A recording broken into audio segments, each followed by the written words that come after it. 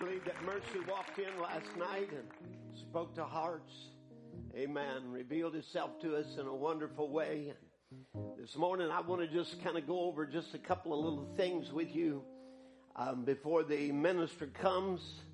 And we're going to share just a couple of things. I want to help you with your approach to God, because we want to approach Him with all our heart, with all our soul.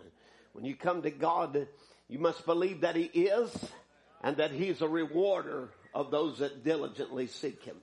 Man, if you can help me with the scriptures here so that we can all share this together. But I want to look at Hosea chapter 10 and verse 12. And we're just going to talk about some things just for a few moments before we have the minister to speak. But he said, sow to yourself in righteousness, reap in mercy, break up your fallow ground, that unused ground that hadn't been tilled, things that you hadn't given to God. Because if we're going to come to God and we want to receive something from Him, we're going to have to surrender our all.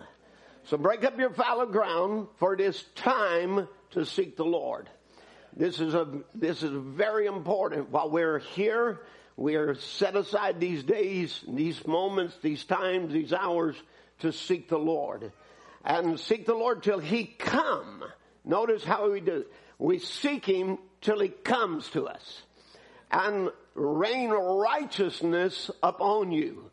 So this is the whole purpose and the goal of our seeking God, is till He comes and rains upon us, gives us those blessings and those things that we're asking of God. If you're seeking the Holy Ghost, this is very important that you seek Him with your whole heart. Break up your fallow ground. Acts 17 verse 27 tells us that they should seek the Lord if haply they might feel after Him and find Him, though He be not far from every one of us. So God did this so we would seek for Him, perhaps reach out for Him and find Him, because He's not far from any one of us. So that's one thing we want to think about when we're seeking the Lord. He's not far from us. He's right there waiting for you to call on Him, and He'll come to you the moment that you'll seek Him with your whole heart. Now, we also want to look at Isaiah 55 and 6. He says, seek ye the Lord while He may be found, and call upon Him while He is near. And again, when we come together like this as believers, He draws near. It's the time to seek the Lord. You can let everything else go and say, I'm here for that one purpose.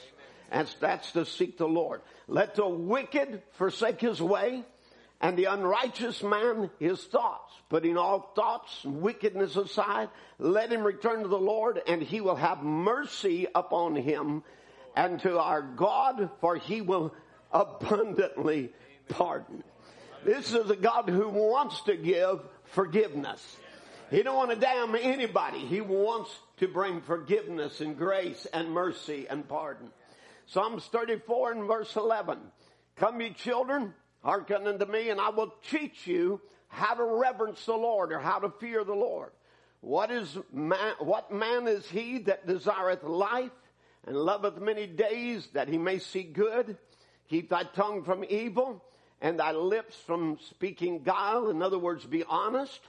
This is a time to be really, really honest with God. Depart from evil, do good, seek peace, pursue it. The eyes of the Lord are upon the righteous, and His ears are open unto their cry. The face of the Lord is against them that do evil, to cut off remembrance of them from the earth. The righteous cry, and the Lord heareth. Here's the whole thing. When we're coming and approaching God, we got to realize He's hearing what we're saying. Amen. He is there attending to our cry. And He says, He heareth and delivereth them out of all their troubles. The Lord is nigh, or near them that are of a broken heart, and saveth such that be of a contrite spirit. Now here's a very key thing. When we come to God, we know that the eternal prescription is repent, be baptized in the name of Jesus Christ, and you're a candidate then to receive the Holy Ghost. but it comes with a thorough repentance, a turning from your sins, a contrite spirit. Let's go over this again. The Lord is nigh them that are of a broken heart. There has to be a brokenness and a remorse for sin and a turning to God, and then have a contrite heart, be repentant. Many are the afflictions of the righteous, but the Lord delivereth him out of them all. Then quickly to Psalms 18 and verse 3. I will call upon the Lord, who is worthy to be praised. So I shall be saved from mine enemies. Notice it takes us calling upon him. Rejoice the soul of thy servant. In other words, make glad the soul of thy servant. For unto thee, O Lord, I do lift up my soul. For thou, Lord, art good and ready to forgive, and plenteous in mercy unto all them that call upon thee. Give ear, O Lord, unto my prayer, and attend to the voice of my supplication.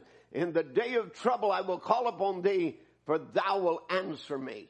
Notice how real positive this is as David is talking about approaching God, a positive confession. It is for me. It is my promise. God will hear me. He is near to me, and he will answer when I call upon him. So this is how we seek the Lord. We seek him with a very positive outlook that we're going to receive that which we have asked of him. Again, in receiving it, Psalms 116 verse 13, I will take the cup of salvation. Notice this is very important. It is you taking what God has said. I accept it, Lord.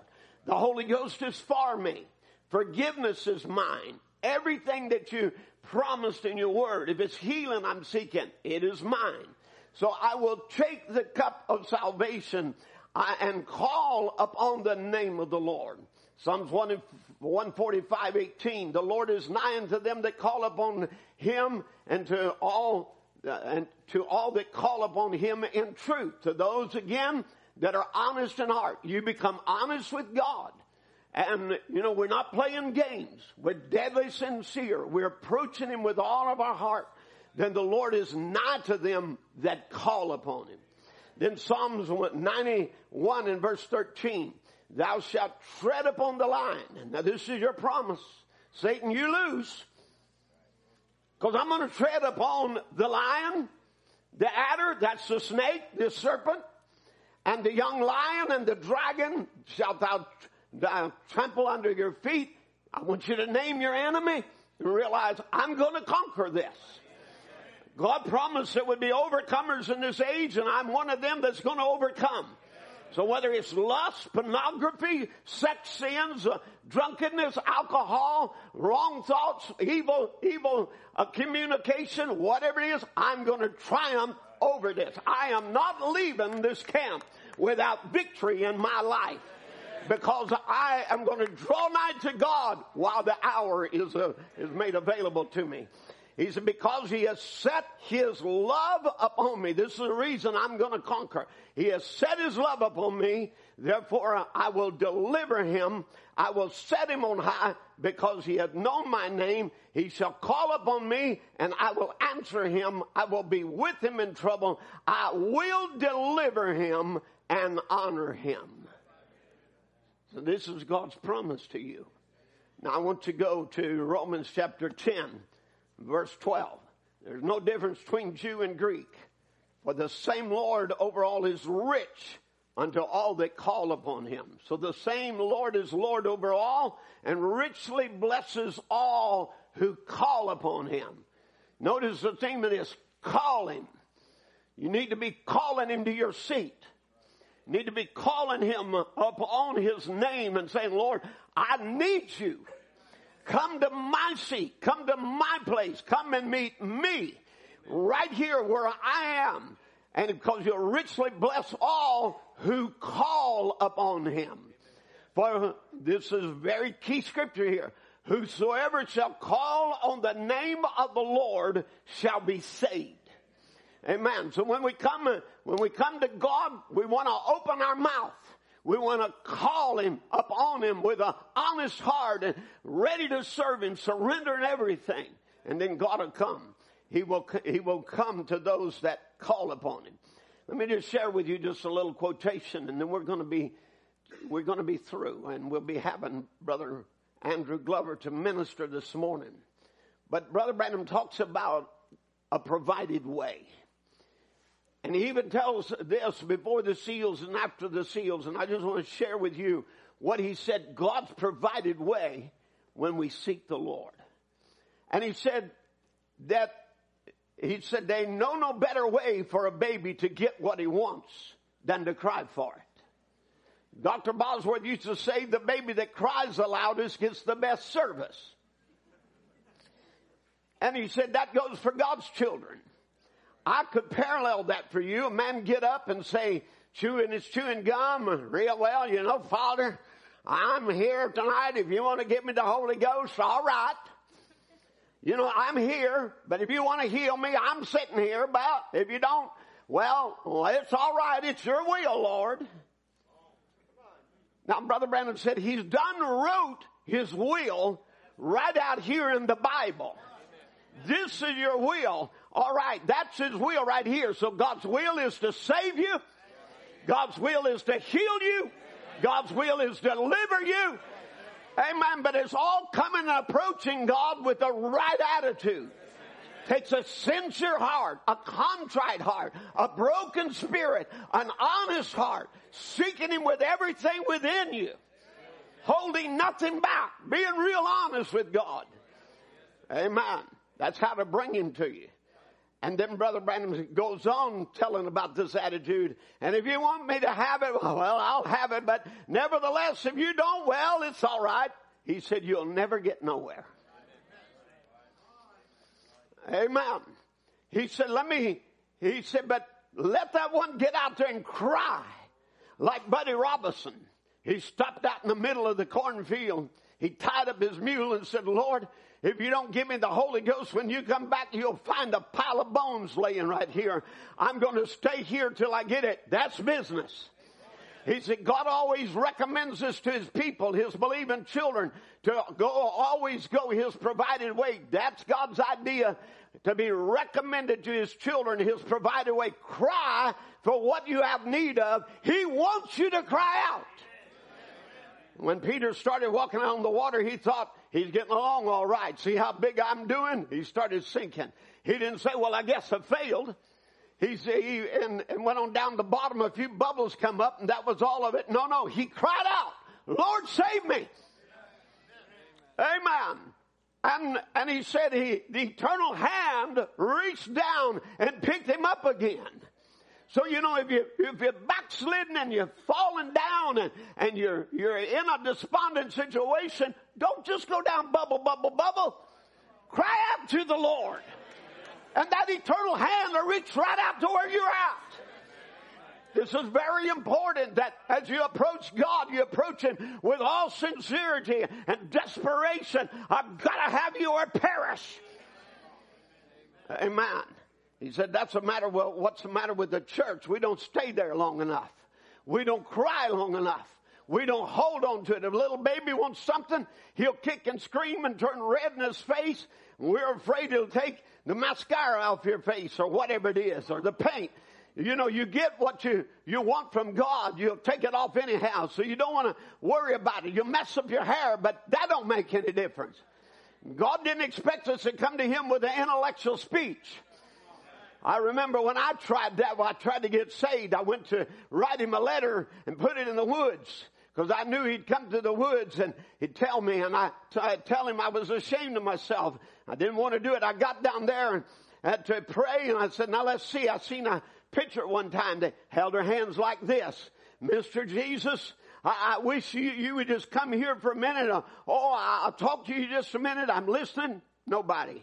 I did it wrong. Well, all right, Mr. Jesus, maybe I'm supposed to do it like this. Mr. Jesus, would you come help me? I'm a sinner.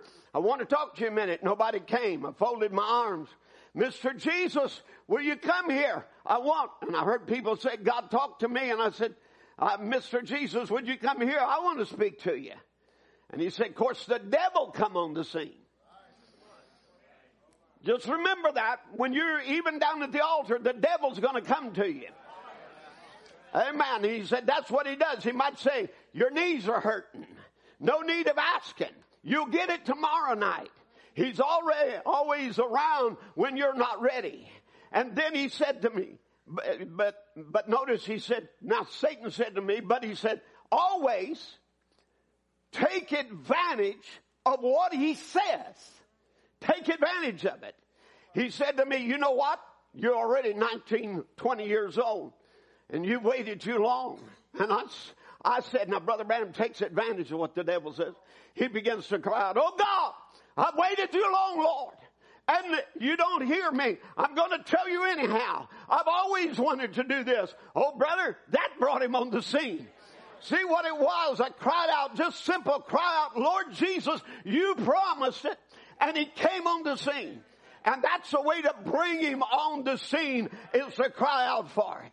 Amen. Now, let me just go quickly. Cry for your needs. That's God's provided way. Didn't Jesus explain it with the unjust judge to the woman that cried day and night? How much more would the Heavenly Father give them the Spirit who cry out for it day and night? Seek and keep seeking.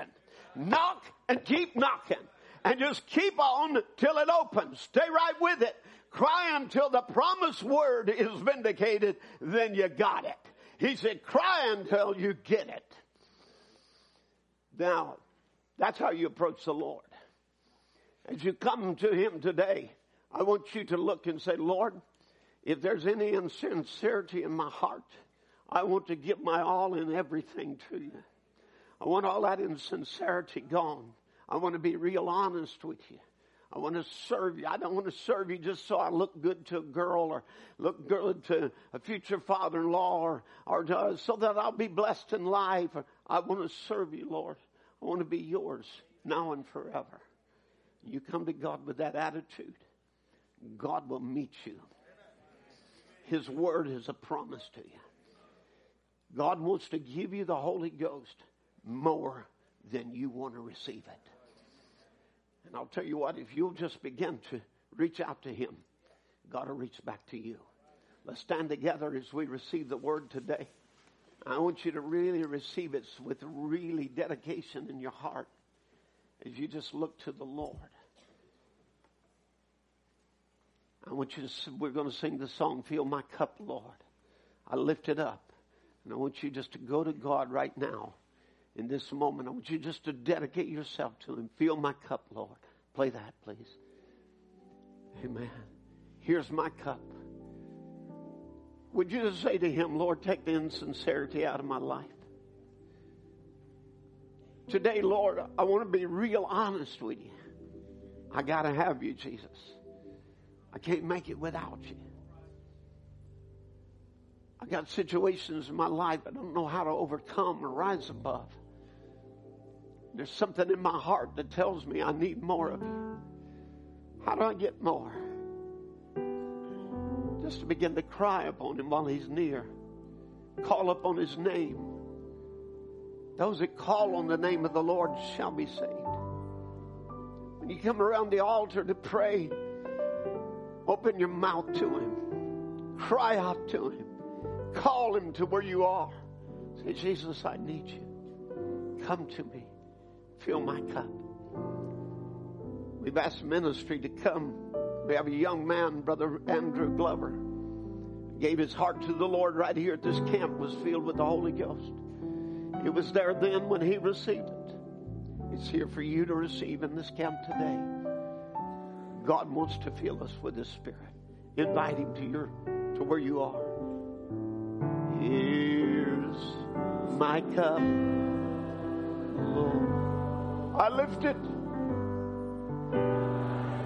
I'm going to be real honest with you. I need you. I'm willing to surrender everything. Just come. Come and quench this thirst that's in my soul. Come on now, bread of heaven. Feed me till I'm filled and overflowing. Amen.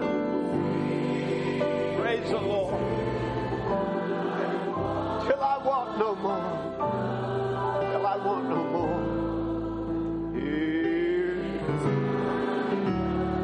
Oh, fill it up and make me whole. As Brother Andrew comes, let's just worship again. Sing it to him. My cup, Lord, I lift it to you. I need you. Amen. Just come to my pew where I'm at. Come speak to my heart. Come quench this thirst of my soul. Amen. Bread of heaven, feed me. Let me receive of that manna. Fresh anointing. New assurance.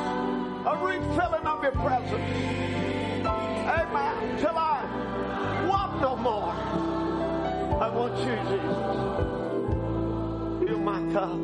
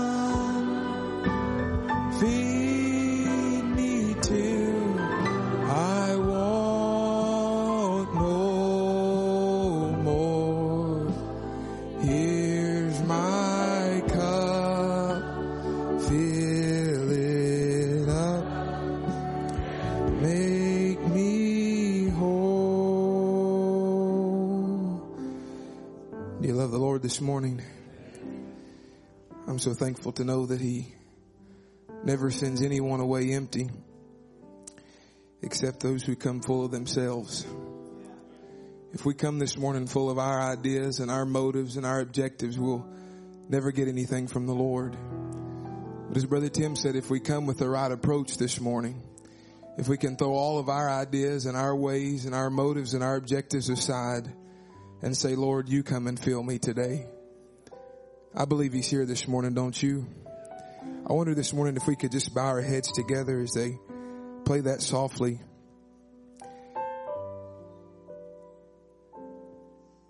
Maybe you have something special up on your heart this morning you want the Lord to do for you.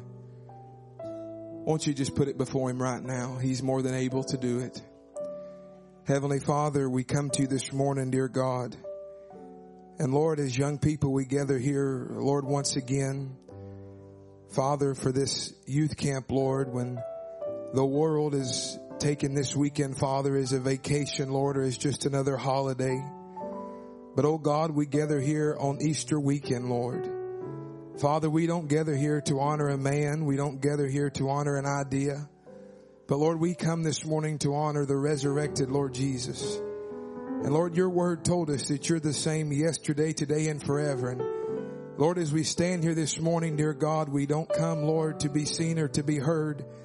But, oh God, we come to worship you, Lord. And we come to open up our hearts to you. And Father, I know there's many needs in this building this morning, Lord. But Lord, as our brother has shared with us on how to approach you, Lord, there's one thing we know, that divine approach produces divine results. Father, I pray this morning you would come in this building in a special way. Lord, I pray that you would fill every empty vessel with the Holy Ghost and fire. Lord, if there would be one bound here today, God, I pray you would set him free.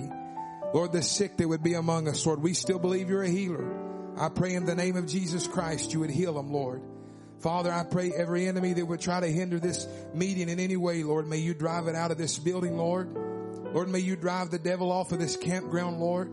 Father, may the Shekinah glory fill this building this morning, I pray. Lord, surrender. May our hearts be surrendered unto you this morning. Take away the thought of human ability, Lord, we ask. In the wonderful name of our Lord and Savior, Jesus Christ, we pray. And all the believers said, amen. God bless you this morning. If you have your Bibles, we'll invite you in the scriptures to the book of Genesis, chapter number 17.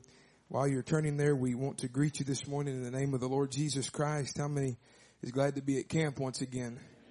Amen. It's certainly good to be here, and certainly want to thank Brother Tim and the church for the opportunity and privilege to come once again and to speak to you. And it's a real special privilege and opportunity to be here. It was special last year to be here with Brother Danny. As Brother Tim mentioned last night, we received the Holy Ghost under Brother Danny's preaching here at the camp. And I tell you, there's something about camps that's just real special. Can you say amen? I thank the Lord this time. We're honored to be able to speak with my first pastor, Brother Donnie Reagan. Sure enjoyed that message last night. And wasn't that a masterpiece? Amen. I'm so glad that Mercy walked in, and we just thank the Lord for his many blessings upon our lives and the desire to be a Christian. Amen. Certainly glad to have my wife here. I don't know where she's at this morning, but I'd have everybody sit down and her stand up, but I enjoy life too much. So, amen. So God bless you. Glad to have her with me. And my little cousin, he's not little, Riley, is here. It's his first year at camp. Where's he at? I don't know. Raise your hand. He's around here somewhere. There he is. God bless you, buddy. Glad to have him. It's his first year at camp. I tell you, this camp is special to me. It's really special to me. I thank the Lord for this meeting. Let's just look here in the book of Genesis, chapter number 17. We just ask the Lord to do something special for us this morning. Verse number 1, the Bible says, and when Abram was 90 years old and 9, the Lord appeared to Abram and said unto him, I am the Almighty God. Walk before me and be thou perfect. And I will make my covenant between me and thee and will multiply thee exceedingly. Notice this, and Abraham fell on his face and God talked with him saying, notice Abraham's approach. He fell on his face and God talked with him saying, as for me, behold, my covenant is with thee, and thou shalt be a father of many nations. And neither shall thy name any more be called Abram, but thy name shall be called Abraham, for a father of many nations have I made thee. And I will make thee exceeding fruitful, and I will make nations of thee, and kings shall come out of thee. Also, I'd like to read verse number 15, just on the other side of the page there.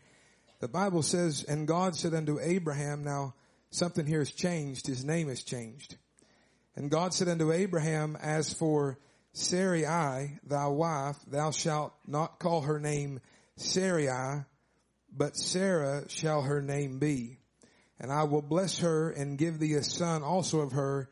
Yea, I will bless her, and she shall be a mother of nations. Kings of people shall be of her. Then Abraham fell upon his face and laughed and said in his heart, shall a child be born unto him that is 100 years old? And shall Sarah that is 90 years old bear? And Abraham said unto God, oh, that Ishmael might live before thee. Notice verse 19, and God said, Sarah thy wife shall bear thee a son indeed, and thou shalt call his name Isaac, and I will establish my covenant with him for an everlasting covenant, and with his seed after him. We thank the Lord this morning for the reading of his word. As you may be seated, you love the Lord this morning. Amen. I want to, by the help of the Lord, to speak to you here for just a few moments upon this thought. If I would title it, I would like to speak to you on he is still able to perform that which he has spoken. He is still able to perform that which he has spoken. Notice it's not what I've spoken or what Brother Tim has spoken, what Brother Donnie has spoken, but what the Lord has spoken. He is still more than able to perform that. And I think this morning, if we could just open up our hearts and maybe just all come together in one mind and one accord. I heard something Brother Tim said last night, and it really struck my heart. He said, we're desiring an outpouring of the Holy Ghost. We are desiring an outpouring of the Holy Ghost. And I wonder this morning how many would say that's your desire. Not just Brother Tim's desire, the church's desire, the preacher's desire, but Lord, that is my desire. I want an outpouring of the Holy Ghost. And in a message, Mary's Belief, Brother Bram says, you know, it's usually when we're thinking about God and keeping our minds on God that God comes close to us. He said, I think that's one of the greatest troubles of the people of this day is we have too many other things on our mind. Now notice, even when we come to a healing healing service, we seem to think, well, I did not get a prayer card, or perhaps I'll not be prayed for. He said, we'll never be able to accomplish much as long as we keep those kind of thoughts. Now, we understand that our thought life is a very important thing. Amen. What you think is what you're going to become. Now, I'm not here to preach mind over matter, but I do believe our thoughts are very important this morning. If you come in here this morning thinking you're going to leave defeated, then more than likely you're going to leave defeated. If you come here thinking that you're not going to get the Holy Ghost, then more than likely you're going to leave without the Holy Ghost. But if you come here this morning knowing beyond a shadow of a doubt, amen, that the God that made the promise is still able to keep the promise, that He's the same yesterday, today, and forever, amen, and dismiss every negative thought from your mind. And Brother Branham said that's what this Angelus Temple is thirsting for. Now, we're not in California this morning, we're here in Louisiana, amen, but the same God that was back there in those meetings is the same God that is here this morning, and we're thirsting for an outbreak of the Holy Spirit. Not all that, or not a bunch of emotion, not a bunch of sensation, but we're desiring a real outpouring of the Holy Ghost. He said the whole United States, speaking of the Christian realm, is waiting for a revival in our time. Now, we've not come here this morning, amen, to talk about a revival of yesterday. We've not come here, amen, to talk about what God used to do, but we've come here this morning, amen, to present a living God, not a God of history, amen, not a God of 50 years ago, not even a God of 20 years ago, amen, but a living God who is still here this morning, and He's not desiring, amen, to raise up wood. He's not desiring to raise up stone. He's not desiring, amen, to raise up the, amen, things that are not made to serve Him. He's desiring to raise up young people this morning and not fill them with a bunch of creeds and fill them with a bunch of cliches and fill them with a bunch of dogmas, but He wants to fill them with the Holy Ghost this morning. Amen. Brother Branham said we're waiting for something to happen, and I believe that God has let it happen. We're just so pushing. He said pushing it here, pushing it there. He said, but until the time of grace will pass over us, He said, don't let that happen. Let's be positive in our thinking. How many right now will say, I'm going to start thinking positive? Amen. Let's be positive in our thinking. Let's believe that this right now, that this revival will break out in this temple tonight.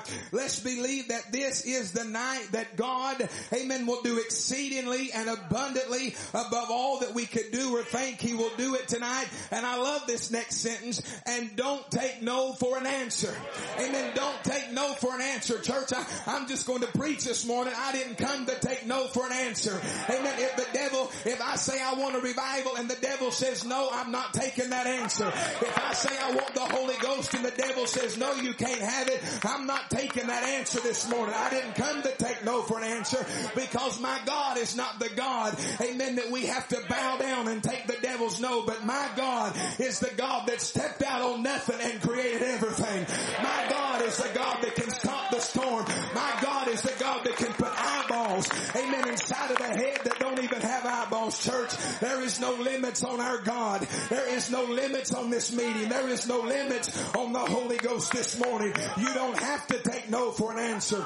I'll tell you this morning, prophecy is a very powerful thing. Can you say amen? I don't believe we've come here this morning just because it's a meeting. I believe we've come here by the force of prophecy. And I believe that prophecy is a force that cannot be stopped. Do you realize this morning that you are a prophecy? Amen. Do you realize this morning that the prophet of God said, I'm just laying a foundation, stay with me. He said a long time ago, he said, Satan, you got the first Eve. He said she fell by reasoning, she fell by, amen, by disbelieving the word. He said, but there's coming a bride upon the earth. He said, and she's not going to be like that first Eve. He said she's going to be a second Eve, and she's going to be married to a second Adam. And he said she's not going to be sown with any kind of seed, amen, but she's going to be sown with that word seed, my church. And I love what the devil said, or what Brother Branham says to the devil. He tries his best to give him a warning. Satan, be careful. He's warning the devil that there's a church coming up on the earth that you're not going to be able to deceive.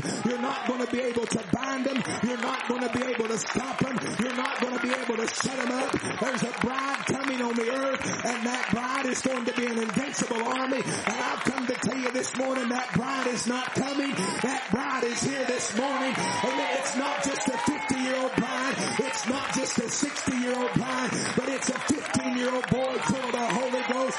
It's a 15-year-old girl full of the Holy Ghost, not living in in sin, but living in righteousness, living in holiness, living in the power of Almighty God. Church, this bride is not coming. She's here this morning. The new generation is not coming. The new generation is here this morning. Then I say, what devil can stop us? What spirit can bind the Holy Ghost from filling this meeting this weekend? Can you say amen? Amen. There was a prophecy given in the book of Joel chapter 2. He said, I will pour out my spirit, amen, upon all flesh, and your sons. Thank you, brother Michael. I remembered his name this year.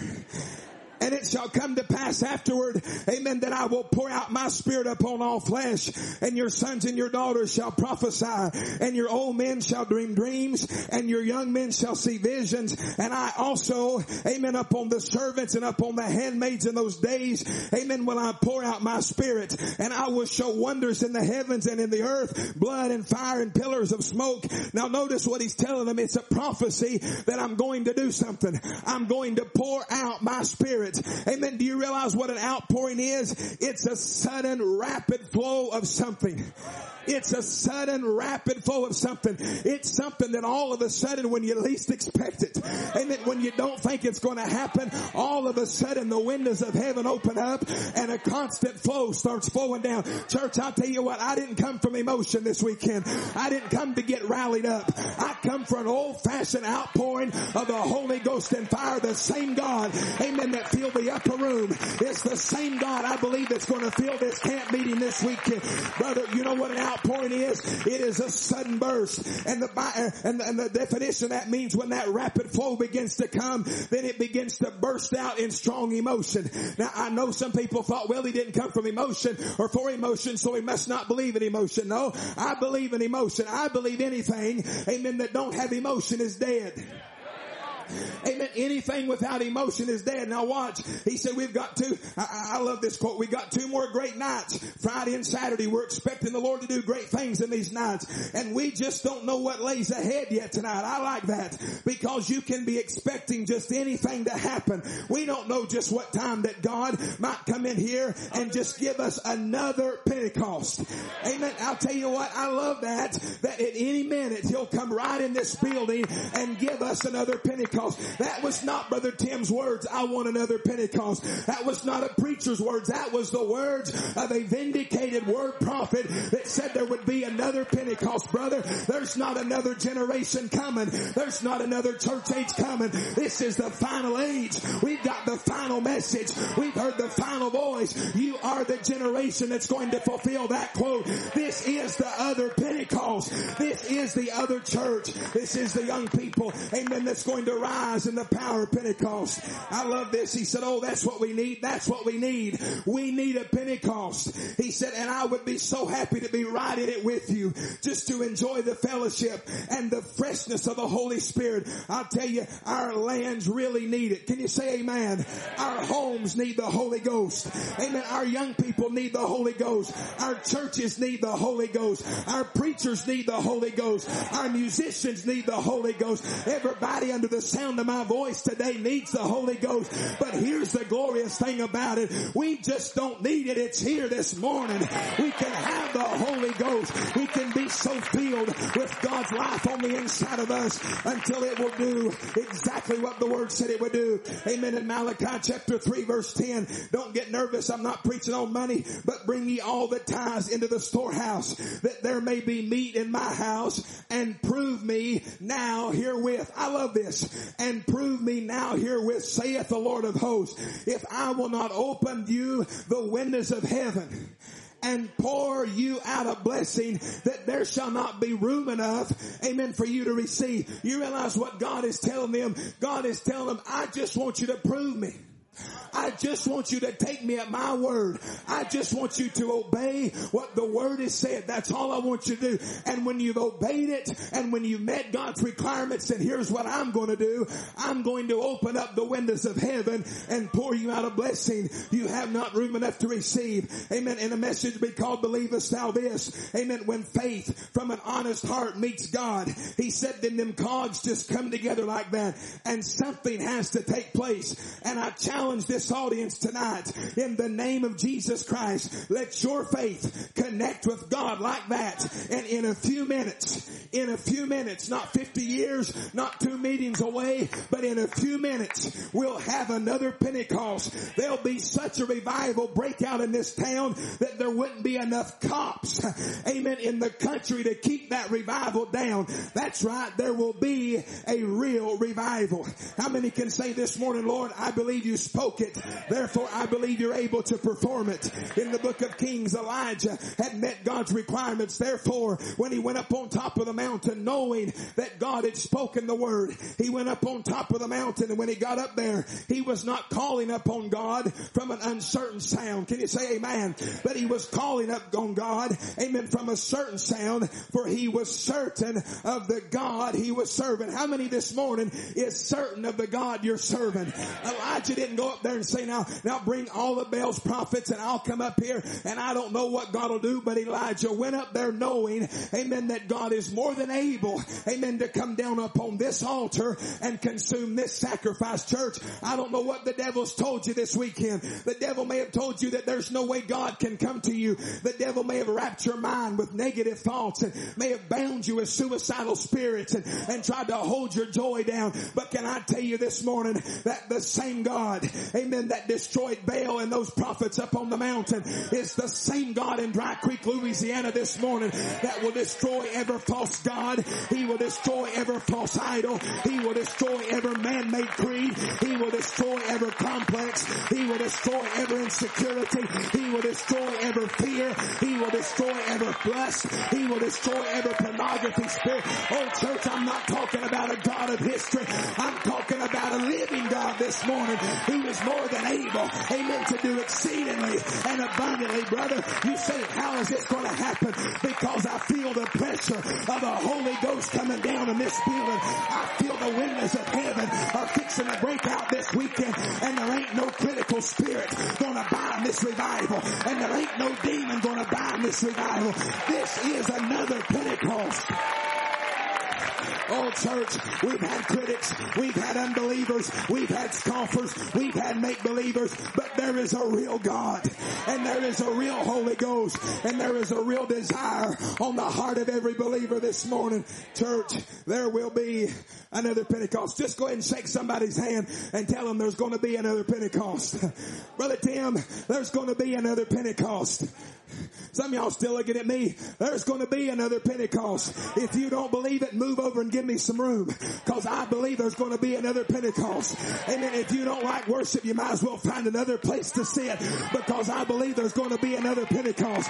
If you don't like shouting, you better get out of my way, because I believe there's going to be another Pentecost. If you don't like the Holy Ghost changing lives, you're at the wrong tent meeting, because I believe with everything that's on the inside of me this morning, there is going to be another Pentecost. And I say, Satan, you couldn't stop it last night. You won't stop it this morning. You won't stop it tonight. You won't stop it tomorrow morning. The Holy Ghost is going to break free in this building until every young person is set free in the name of Jesus Christ. Yes, sir. This is not, amen, this is not a show. This is not a performance. This is a reality. Can you say amen? The prophet of God said Satan has got in this day and he's tried his best. You realize what Satan's done? He's come here before you even got here.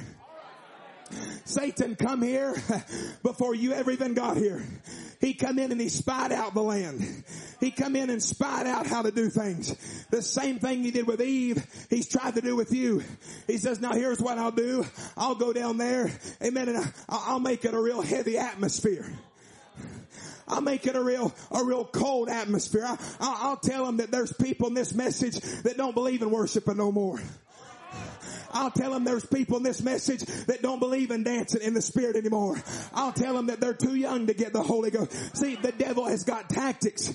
Amen. But the problem is he don't realize that there is a God here that is more than able to defeat his tactic. You would think by now, amen, 32 years of this camp, you would think by now that the devil knows every year he gets a black eye. every night, every morning, every altar call, every prayer line, amen, every song that's sung, every young person that's set free, the devil gets a black eye. You would think by now he would give up. But you know what? He ain't going to give up. So I want to tell him something else, and neither are we. Amen. If he ain't going to give up, then we're not going to give up. You say, well, Brother Andrew, I come to first service last night and I didn't get anything. Keep on pressing.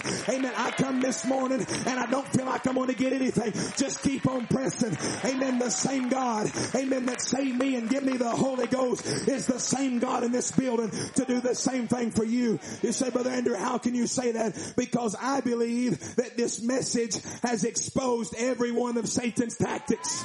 I believe that the devil knows that he can try to use reasoning on us, but we're just crazy enough, amen, to believe God's word. We're just crazy enough to believe this message is enough. Now I know that may not be popular, but I'm just going to preach. We're just crazy enough to believe William Branham was a prophet. We're just crazy enough to believe that the same pillar of fire that led Moses and the same pillar of fire that led Paul has returned in this generation, amen, to lead you as a young person. Brother, the devil's reasoning is not going to work here this morning. No, sir. It takes the word to defeat the enemy. I tell you why the devil hates this camp. It's because I know some people probably think, well, they just go down there and all them kids get stimulated and man, they get to playing that music and preachers get to running around like a crazy person and oh, they just get all stimulated. No. Amen. Have you ever noticed the word is here? And the prophet of God said it'll take the word to defeat the enemy. Now let me tell you something. The devil does not want the mechanics and the dynamics to come together this weekend. The devil does not want that. The devil either wants you to get so mechanical that you can finish the quote before Brother Don even starts it. Or he wants you to get so dynamic that you forget the word altogether. But you know what's going to bring forth or produce a overcoming life in Laodicea is when the word and the spirit comes together and a uniting is made between the word and the spirit. You say, Brother Andrew, there's no way that can happen. Oh, yes, it can. I'm a witness. Right there's a witness. Back there's a witness that the word and the spirit can come together and can produce victory. I think of how Brother Branham said as a young man, he said, I went to a meeting one night. He said, Dr. Davis was preaching and he said, I was supposed to preach, amen, that next meeting. Dr. Roy E. Davis, he said he was preaching. He said, I was supposed to preach the next meeting. He said, while he was up there preaching, he said, all of a sudden I began to forget all that he was saying. And he said, I just began to think, man, if I can just get my arm just right and if I can just raise my voice to the right pitch, he said, then that'll be a good service. He said, I got all the emotions down just right. He said, I got up there that next morning and he said, I knew just when to swing my arm across the crowd. I knew just when to raise my voice. He said, I got done and walked down and sat down. I said, man, that was a good one, wasn't it? Brother Davis said, Brother Branham, that was the most rotten mess I've ever heard. He said, what do you mean? He crushed me. He said, he crushed me. He said, he wanted to see me in his office the next morning. He said, so I went down to his office. I said, Dr. Davis, you hurt my feelings. He said, I knew I did. He said, but I told you that because I was a lawyer one time. And he said, I was in a court case. And he said, while I was in that court case, he said, there was a lawyer got up and said he stood there for, I think, half an hour, just boo-hooing and crying and boo-hooing and I'll tell you what, she was a terrible wife and he wasn't a good husband. Said they were just boo-hooing back and forth. He said, finally somebody stood up and they said, when are you going to stop this nonsense? Said, it's going to take more than your emotions to defeat the devil, or it's going to take more than emotions to defeat this case. It's going to take some law.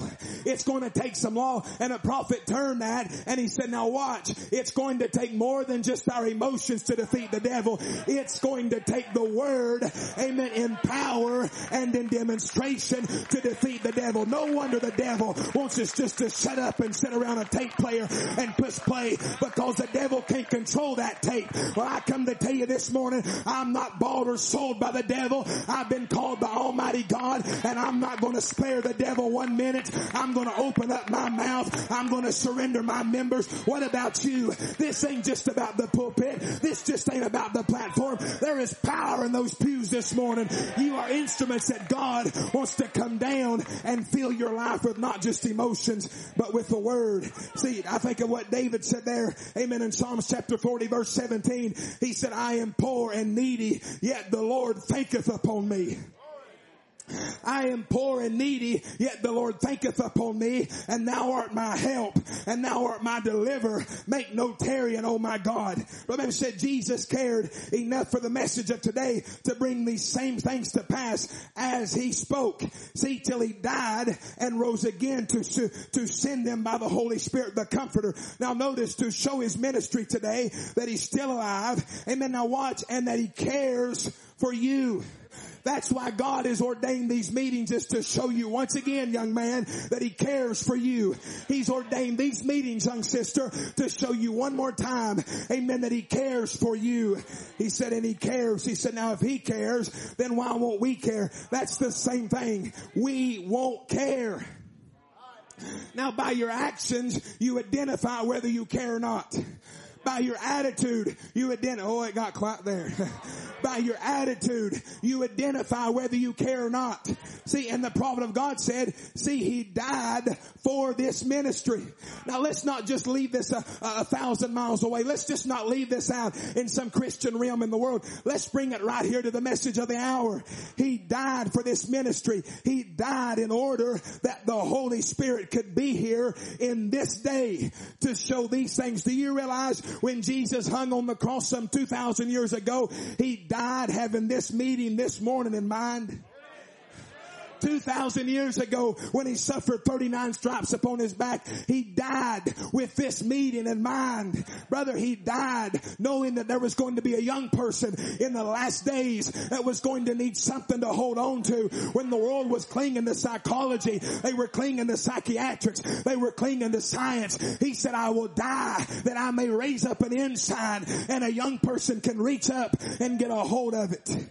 See, he died in order that we could be here today. He cared for you. He cared to bring it here. He cared to make the statement. He cared because he loved you. You believe he loves you? He cared for you because he loved you. He cared enough. He said he cared to send the Holy Spirit to make this ministry today. Now watch. That's how he proved he cared in that day, because he come to vindicate what God said would be. That's the reason the woman recognized him. She said, I know when Messiah cometh, he is a prophet. He will tell us these things. See, he cared enough about the word of God to vindicate it to her. See, he cared enough for her that though she was a prostitute, though she had a terrible testimony, though she had a bad reputation, God cared enough for her, amen, that he would vindicate his word, that she would not just be living by any kind of word, but she would be living by vindicated word.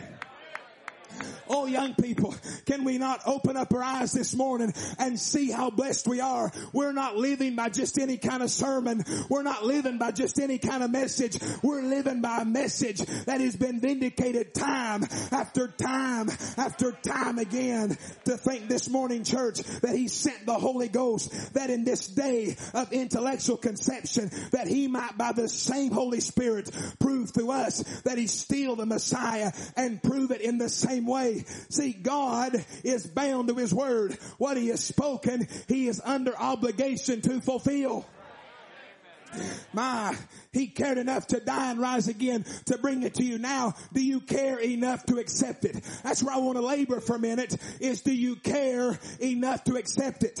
Amen. God has not called you here this weekend to make you pay for the Holy Ghost. He's not called you here to beg for the Holy Ghost. He's not called you here to beg for deliverance. He has called you here to accept what he has already done. How many times did a prophet say, if he was standing on this platform in the suit of clothes that I've got on, he could do no more for you than he's already done? It's just time to accept it, brother. I'll tell you what, when you begin to accept what God has done for you, it'll change this meeting. It'll change your service. It'll change your home. It'll change your life.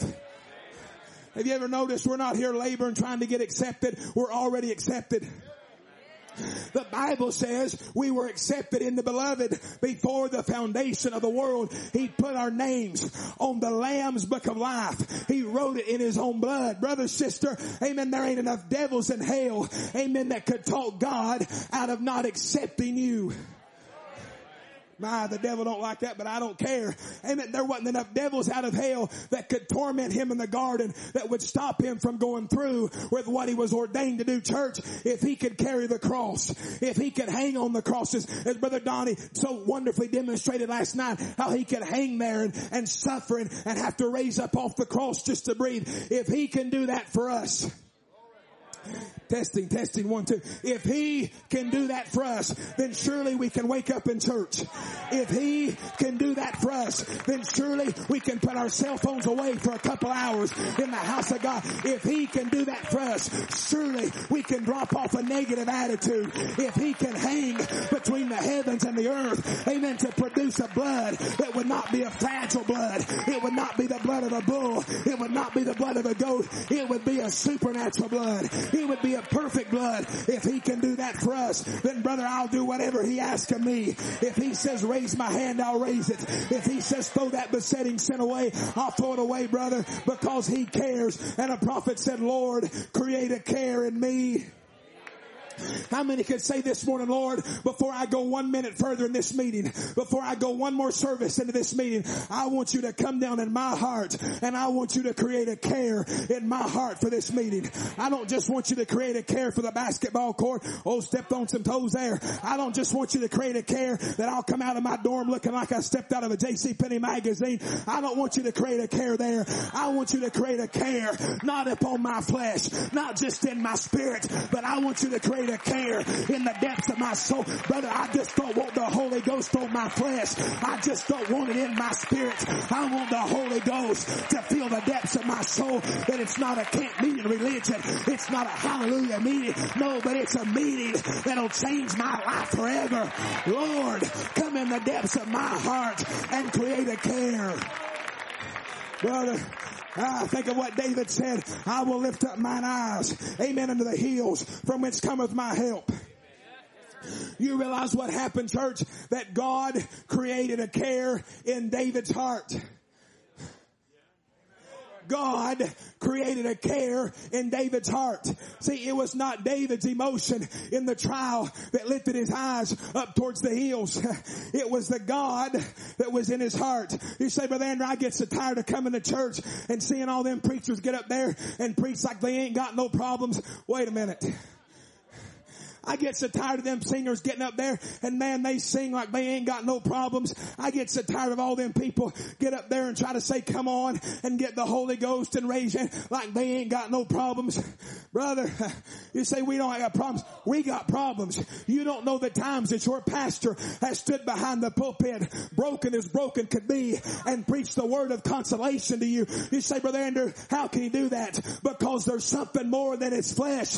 There's something more than his spirit. Brother, I'm not talking about a God, Brother Joshua, just make you worship when everything is going good. I'm not talking about a God that'll just make you shout, I'm about to bust or preach. I'm not talking about a God that'll just make you run around this building when your other friends. I'm talking about a God when you can't see the sun in the sky and you can't see the hope of tomorrow. There's a God that'll raise up on the inside of your heart and say, though the devil slay me, yet I will trust him. Though he send me through the valley of the shadow of death, I will fear no evil, for thou art with me. Thou art my comfort. Thou art my rod.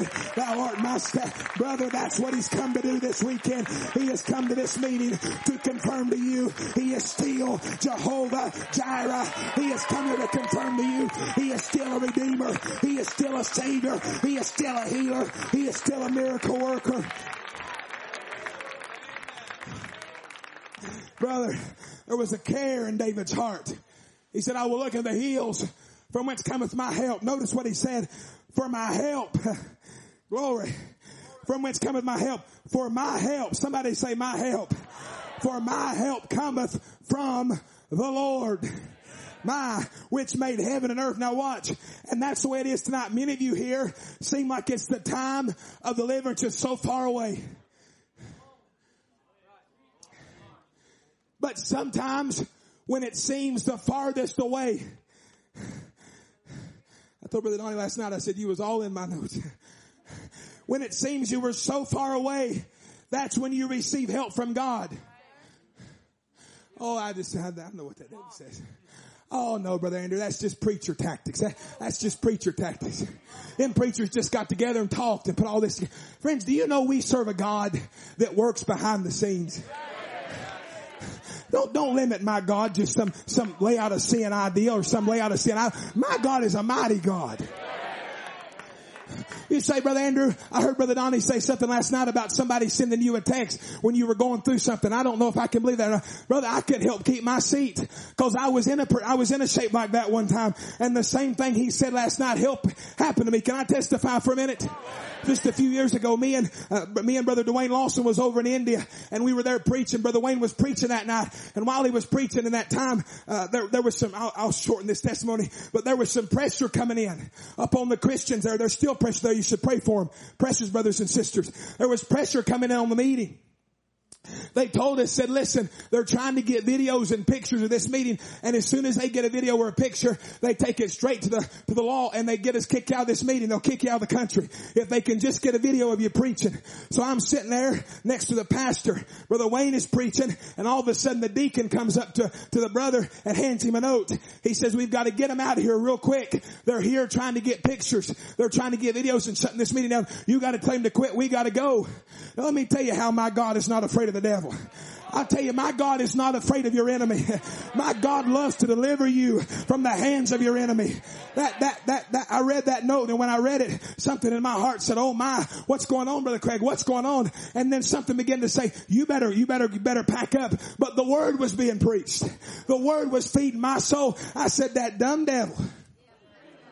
That's the way I talk to him. That dumb devil come in this meeting and try to stop the move of the Holy Ghost and try to stop what God's doing. And just as I said that pastor stood up to get Brother Wayne's attention and tell him to close down. And Brother Wayne didn't even see me, kept on preaching. And just as soon as that note went into that pastor's hands, my phone buzzed in my pocket. I thought, oh no, what's going on? Brother, I hardly ever do this, if ever. But something just said, pull it out. And I pulled it out of my pocket. And Brother Samuel Browning, who was in Ohio, who was thousands of miles away from India. Brother Donnie, I read a text and I hadn't heard from him in a long time. He said, brother, I don't know why, but you're on my heart to pray for you right now. In the name of Jesus Christ, may God be with you.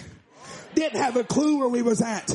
Didn't have a clue what we was going through. Brother, I'm talking about a God that can change the situation at your house before you ever even get home. I'm talking about a God that can put your family back together before you ever even get on the bus to go home. I'm not talking about a dried up, dirty old grandpa. I'm talking about a God who sits high and he looks low and he knows the word and he knows your need and he knows your situation, brother. I've just come to say this morning, Lord, help me. Can you raise your hands and say, Lord, help me this morning. Help me to believe you. Help me to trust you. Help me not to give up. You say, Brother Andrew, I need help. Well, let me tell you something. Prophet of God said there's an old dishonoring proverb that says God helps those who help themselves. That's an error. God helps those who cannot help themselves. If you could help yourself, you wouldn't need God this morning. But God has mercy on those who cannot help themselves, for by grace are you saved through faith. Friends, let me tell you this morning, God is here to help you. You say, how is he going to help me? He's going to help you, amen, by fulfilling the word that he wrote concerning you. Brother Andrew, there's powers trying to stop the meeting. Well, there may very well be, but we have got a greater power, and that power is the power of vindication. Prophet teaches us, amen, that there are three powers. There's the power of the devil. There's the power of God. There's the power of faith. Can you say amen? He said, now watch, Satan's power is limited, but faith's power brings to pass God's revealed revelation. Brother, it's a revealed revelation this morning for you to have the Holy Ghost. It's a revealed revelation, sister, for you to rise above the fashions of Laodicea. It's a revealed revelation in this word this morning that a young man can live in the most perverted age. Well, it may get touchy here. That a young man can live in the most perverted age. You say, Brother Andrew, why does people always talk about Laodicea and being a perverted age? Because it is. It's a crazy age. It's a neurotic age. Brother, I'm just going to preach. You say, why would you say that? Because they have come to a place that they don't care no more. You realize that perverted spirit, it don't care no more. I was over in a foreign country not long ago, walking down the street. Brother Tim, there was two grown men standing in the middle of the road, barely had any clothes on. It was the most sickening thing I've ever seen. Brother Craig, I looked at the brothers with me. I said, brother, what in the world is wrong with them people? He said, Brother Andrew, them are the people that we call that don't care no more. I said, what do you mean by that? He said, well, you see, the spirit of perversion has so wrapped their mind up that they don't care what people that's in their right mind thinks about them. When they're walking down the road, they stand there proud. They don't care no more. Brother, if the spirit of perversion and the spirit of Sodom can so wrap the minds of Laodicea till they don't care if they come out of the house dressed or not. If the devil can so wrap their minds that they take their shame and they put it out in the streets, they take their sin and put it out in the street. Brother, I believe there's a youth group here this morning that don't care no more. We don't care that the Son of Man comes down in this building this weekend and begins to wrap our lives in the garments of His Word. We don't care no more. You say, Brother Andrew, how can you say that? Because the prophet of God said the time will come that we'll break free from all these barriers to believe God's promised word. See, now watch this. If God calls you, all the hospital and the oxygen tents and pull down motors, all the things of the world, nothing can stop you. Salvation is of the Lord. God's power that feeds a sparrow. It's God's power that speaks to the little duck up yonder. And there's nobody goes up there and shoos him off the lake and say, go on down to Louisiana. No, sir. It's God's power. Now notice this, there's no man that goes up to the duck and says, now hey duck, listen duck, get up off this lake and go down to Louisiana. It's God's power. My God. It's God's power that brings that duck off of the pond in the cold north and brings him down to Louisiana. That's a direct quote. It's God's power that brings him to the church. Do you see what brought you here this morning? Amen. It was not just a bus. It was not just a car. It was not just a van. There was a greater, stronger pull upon your heart to get here. What was it? It was God's power. The same power, amen, that gets the duck and says get to Louisiana is the same power that said get up off of this couch and get down there in that revival meeting and get everything you can from the Lord. It's God's power. Brother, there's a powerful force here this morning. It's the power of fulfillment. Somebody say amen. It's the power of fulfillment. God is here to fulfill those people or to fulfill His word. Amen. To those people that hath not the power to bring it to pass themselves. Why did Brother Tim take time to tell you how to approach the Holy Ghost? Because you don't have the power within your flesh to make it happen.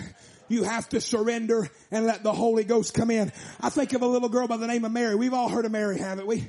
A little girl by the name of Mary. In Isaiah chapter 9 verse 6, the Bible says, for unto us a child is born, unto us a son is given, and the government shall be upon his shoulder, and his name shall be called Wonderful Counselor, the Mighty God, the Everlasting Father, the Prince of Peace. Notice this, of the increase of his government and peace there shall be no end upon the throne of David, and upon his kingdom to order it and to establish it with judgment and with justice from henceforth even forever. Notice, the zeal of the Lord will perform this.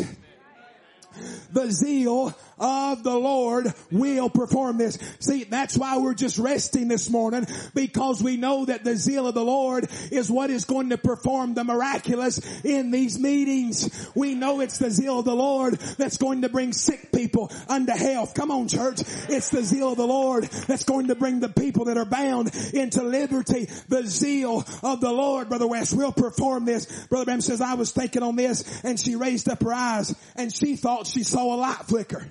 Now you imagine when Mary come walking into town that morning and begin to testify, I saw a light flicker. I saw a light flicker. I saw something. I saw a light come. And perhaps the little virgin rubbed her eyes, the little lovely angel looking eyes. Watch this. He said, and she looked around and said, well, maybe it was the sun kindly reflected off of something. Isn't that just like the devil? When the supernatural comes in the meeting, the devil says, oh, you better be careful. That might not be the real supernatural. But I've never seen the supernatural vindicate the devil. I've never seen the pillar of fire vindicate the devil. You say, what do you mean? The pillar of fire hung over William Branham's head because he was a word prophet. The pillar of fire is going to come in these meetings this weekend, brother. The pillar of fire is going to, I'm going to say it. The pillar of fire is already in these meetings. Brother Andrew, how can you say that? Because wherever the message of the hour is preached, the angel of the Lord accompanies the message. Brother, there is something in here that's more than a preacher. It's more than a youth leader. It's more than a song leader. It's a powerful force. It's the power of the pillar of fire that has come down to announce unto you, this is your hour of freedom. Brother, and she goes on, turns the corner, starting up towards the public well. She drops her little head again and pulls a little shawl around her shoulders, and she went on about her way of thinking. Catch this. She went on about her way of thinking. She went on thinking about her thoughts, her own human thoughts about that light she seen. She kept on thinking, what does Isaiah 9:6 mean? But when God puts something on somebody's heart, can you say amen? He's ready to do something. Brother, when God puts something on somebody's heart, He's ready to do something. How many says, I've got something on my heart? Whatever's on your heart, if it's on your heart, that's a sign that God is ready to do it. Oh God, help me. He's ready to do something. That's the reason He's ready to give the Angeles Temple an outbreak of the Spirit, because it's on your hearts. Young people, why is God going to give this youth camp an outbreak of the Spirit? Because it's on your hearts this morning. As I thought on these things, after a while she raised her head again and she felt a real strange feeling. Oh, I just love to feel the presence of the Holy Spirit. Just gives that blessed assurance. You don't always have to see it, but it's there anyhow. My God. Mary took Him at His word, and He changed the whole course of her natural life for her. Mary took God at His word, and by her taking Him at His word, it changed the entire natural course of life for one young girl. He will change the course of your life today if you'll take Him at His word. If you're a sinner, He will straighten, amen, the crooked paths of your life. If you're vile and immoral, He will make you as pure as a lily. That's the word of a prophet. If you've been involved in things that you know you shouldn't have been involved in. Let's just have church here for a minute. If you've been involved in things that you know you should have never been involved in, and you say, Brother Andrew, it's scarred my life. There's no way I'll ever overcome this. That's the devil telling you that. That's the devil telling you that you've sinned your day of grace away. That's the devil telling you that there's no hope for you. But I've come this morning to tell you that there is a God in this building that can take the vilest of sinner and can clean her up and make her a witness like Rosella Griffin. There is a God here this morning that can take a little girl who has been abused and can raise her up as a powerhouse of the fulfillment of Jesus Christ. My church, Jesus Christ, amen, has come this morning. What's He come to do? That vile conscience that makes you look at immoral things and use the name of the Lord in vain and have temper enough to fight a buzzsaw. Brother Andrew, hurry over this. No. He will change the course of your life and make you a new creature in His Son Christ Jesus by just taking Him at His word. Isn't that beautiful? Mary, notice this. Mary could have waited till she had some kind of life and sign that was going to be a mother. You could have waited till the meeting's over until you feel, notice this, and you could wait after the meeting's over until you feel that you could move your crippled leg just a little better, or you could hear a little better out of the deaf ear, or the cancer seemed to be that it wasn't bothering you so much. That's not taking God at His word. To take God at His word is to hear His word. Now I may get in trouble for this, but just forgive me. Taking God at His word is to hear His word, to accept His word, and start rejoicing with it. Oh, brother. Well, Brother Andrew, I'm going to wait till Saturday night. I'm going to wait till the prayer line. I'm going to wait till I cross that prayer line. I'm going to take God at His word. I'm going to expect God. I'm going to take it. I'm going to accept it. And then I'm going to start rejoicing. Brother, I'll tell you, this morning's time to start rejoicing. Right now is the time to start rejoicing. That old devil says you'll never say amen. I'd say amen right now. That devil says you're never going to raise your hands again. I'd raise them right now. That devil says you're never going to enjoy the Holy Ghost. I'd forsake all negative thoughts and start enjoying the Holy Ghost right now. That devil says you're going to hell. I'd go ahead and start telling the devil I'm going in the rapture and there ain't nothing you can do to stop it. Brother, there is a God in this building this morning that says if you'll just start rejoicing, By your rejoicing, you are watering the word in your heart. Brother, Satan, I condemn you in the name of Jesus Christ. You're not going to shut us up. You're not going to stop us from worshiping. We're going to rejoice until we leave here from this camp with our cups overflowing, with our saucers run over. I didn't come for another youth camp. I didn't come for another protracted meeting. I came for a St. Paul sin-killing, devil-chasing, Holy Ghost and fire baptizing, Holy Ghost and fire filling revival until every devil is underneath our feet and we're rejoicing in the liberty of Jesus Christ until every promised word has become fulfilled to us. Don't tell me it can't happen. It's happening right now.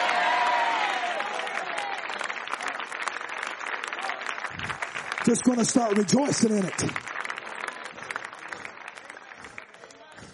Well, Andrew, I got to wait till something happens. I got to wait till I feel life. You do? No, come on.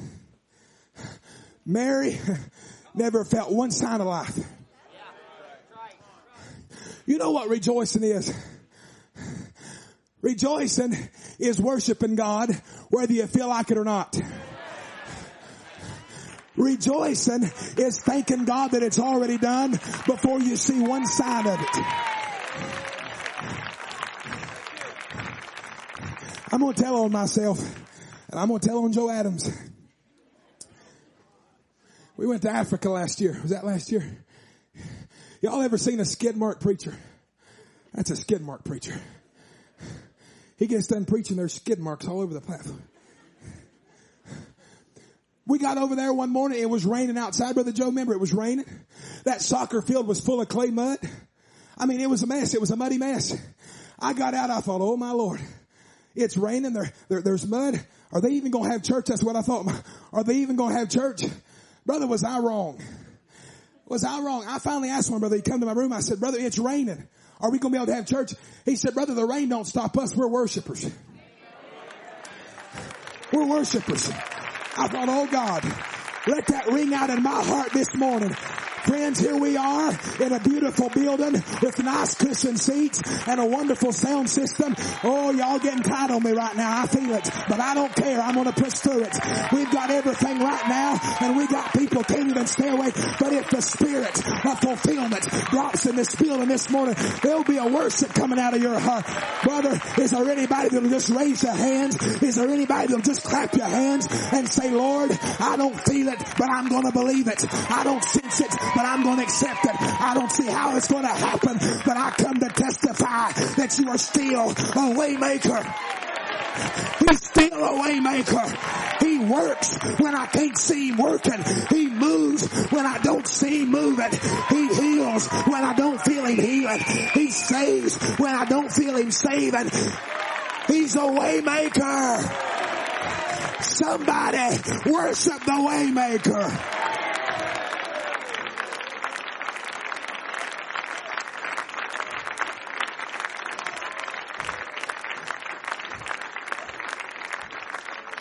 It don't matter who disagrees with him. It don't matter what the scoffer says. I'm a worshiper. It don't matter what the devil says. I come here this morning knowing God is going to fulfill his word. I love this next statement. You're wanting a revival to start.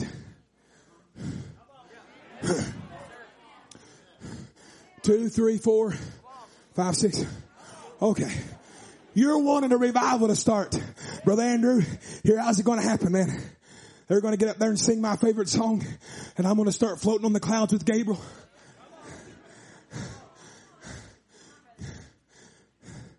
Somebody's going to tell me how good I am, and I'm going to say, Lord, that was a sign from you. You're wanting a revival to start. Here's a word prophet answer. Start watering the word.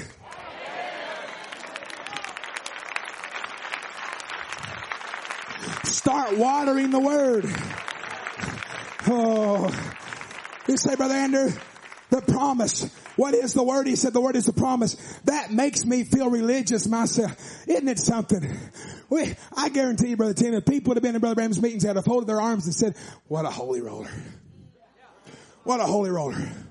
What a holy. You imagine a dignified person sitting in Brother Branham's meeting and he got happy and put his leg over on the pulpit. Well, let me just tell you, if you're looking for dignity, you're in the wrong place. If you're looking for formality this weekend, you're in the wrong place. This is a place where we're going to water the Word until we can't water it no more. If we can go to a ball game and lose our voice, then we can lose our voice in the house of God. If we can jump under the inspiration of rap music, then Jesus Christ can take a vile sinner and make him a Holy Ghost son or daughter, and they can start watering their promise with the Word. Brother, it don't matter who disagrees with the Word. The Word remains the same. It don't matter who says this message don't work. The message remains the same. It don't matter who says that our God is not a living God. The message remains the same.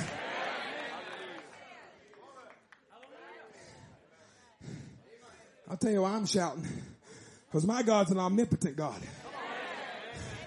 And you know what omnipotence means? It means having all power. You know what having all power means? Means there's no limits on your power.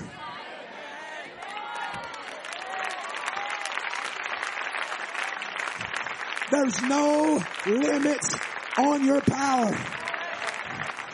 Oh, can I read you a scripture that blessed my heart? Then Job answered the Lord and said, I know that thou canst do everything,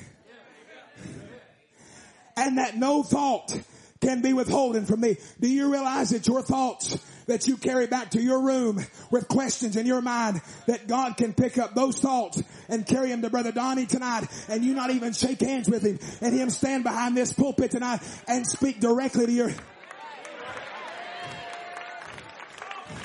This ain't no vacation. This is a battleground. This ain't no picnic. This is a place where devils are fixing to be defeated and spirits are going to lose hold, and the Holy Ghost is going to fill hearts. Oh, I say, Lord, take my thoughts. Don't let one of my thoughts be withholden from you. Lord, search my heart, search my mind, search my spirit, search my body. Just search all over, Lord. Tell everything about me, God. Let a man come behind the pulpit and preach the infallible, unadulterated, inspired, Holy Ghost anointed, manifesting word until it becomes a reality in my heart. That's the power in this meeting. That's the power in this meeting. That's the power that's in this building this morning. No thoughts are withholden from Him. He knows your secrets. He knows your weaknesses. He knows my weaknesses. He knows your needs. He knows the situations in your church. Come on, friends. I believe that young people can get help in this meeting to take back to their church. No thoughts are withholden from. Do you realize what thoughts become? Thoughts become chains. Chains of fear and bondage. And before long, you can't do nothing until that thought is controlling you. Before long, you can't do nothing and that fear is controlling you. I'm going somewhere. Until long, everything about you is controlled, and it all started with a thought.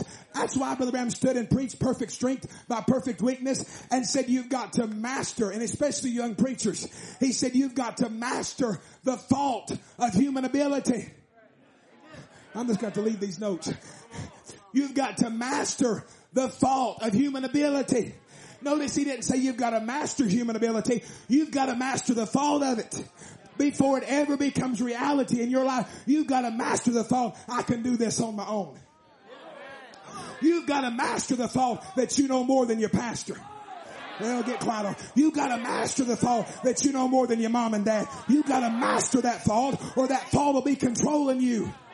Come on, church, let's let the rubber hit the road for a minute. You've got to master that thought that says I can live without the Holy Ghost and live a good moral life. That's a lie from the pits of hell. You realize before long, you'll be doing things you never thought you'd be doing. Come on, church. If you don't kill that fear, before long you'll be doing and saying things you never thought you'd even think or say. It's the God's truth, and the devil don't like it, but I'm not bound to the devil right now, because we come here for God to fulfill His word, and there ain't no devil in hell gonna pressure me away from preaching this word until hearts are set free by the power of the Holy Ghost. Amen. Brother Andrew, you don't know what you're talking about. Oh yes, I do. Just a few days ago over in a meeting in New Zealand, there was a woman come to the meeting. Brother Jonathan, she walked in that meeting and she come in there and sat on the back row. That Sunday morning, it was one of the final services, Brother Tim, and I was preaching, and something led me to start preaching on the pillar of fire. And you know what? All of a sudden, I watched that sister. Something got a hold of her and pulled her right out of her seat. An outpouring. An outpouring is a sudden, rapid stream of something flowing that produces a strong burst of emotion. She was sitting there and I watched her. She jumped like that. I thought, my Lord, something got a hold of her. And all I said was, it's the pillar of fire that got you here safely. That's what I said. The pillar of fire brought you here safely. When I said that, I had no reason, no understanding why she was shouting like that. I said, as a matter of fact, if the devil would have had his way, he would have killed you in a car wreck. But the pillar of fire stood between you and a car wreck. The pillar of fire stood between you and your co-workers. The pillar of fire stood between you and a sudden. Brother, don't call me crazy. Just call me a believer. I believe the pillar of fire is in this building this morning. I believe with all of my heart, brother, I believe it's moving right now. Can I get a witness? Can I get a witness that the pillar of fire is moving right now?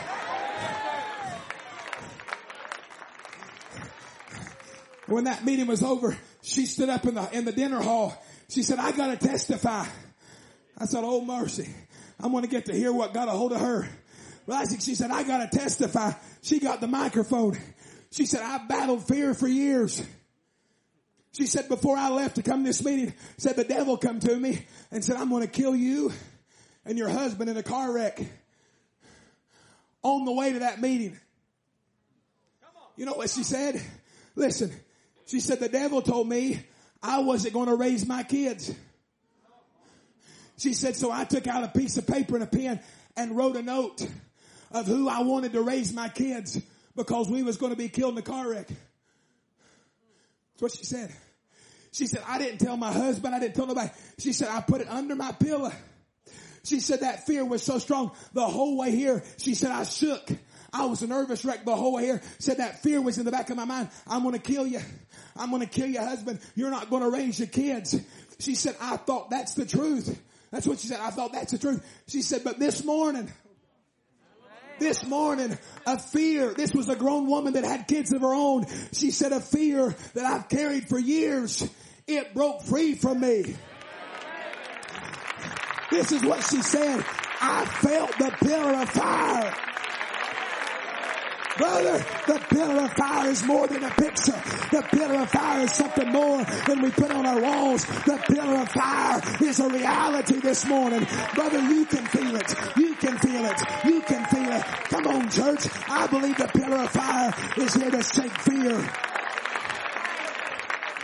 I didn't say he would do it. He said he would do it. Because no faults can be withholden from our God. Brother Andrew, why do we have to start rejoicing right now?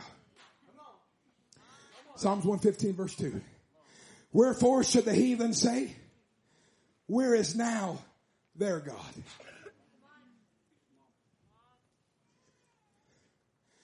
But our God is in the heavens. He hath done whatsoever he pleased. Their idols are silver and gold, the work of men's hands. They have mouths, but they speak not. Come on, church. They have mouths, but they speak. Where now is our God? Where now is our God? They have mouths, but they speak not. They have eyes, but they see not. Now, I'm not very smart, but a dead person's got a mouth, got eyes. They have ears, but they hear not. They got ears. They have a nose, but they smell not. They have a nose.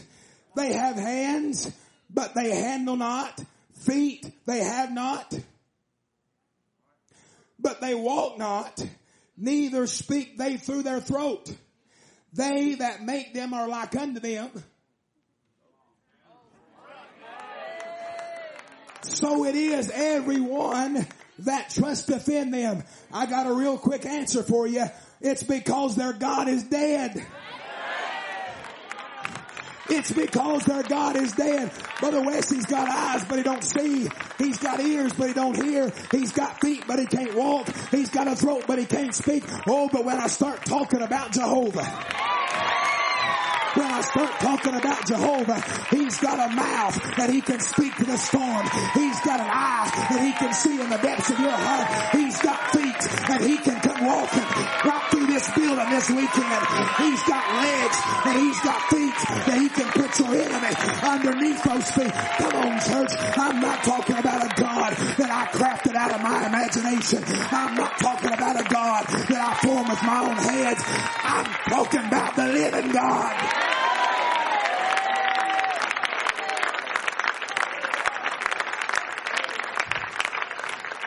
Her God's dead.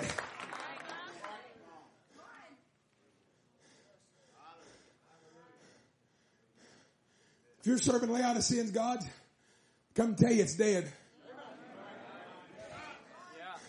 You crafted that God with your own hands. But here's what I like. They made their gods. Brother Tim, they made their gods. But my God made me.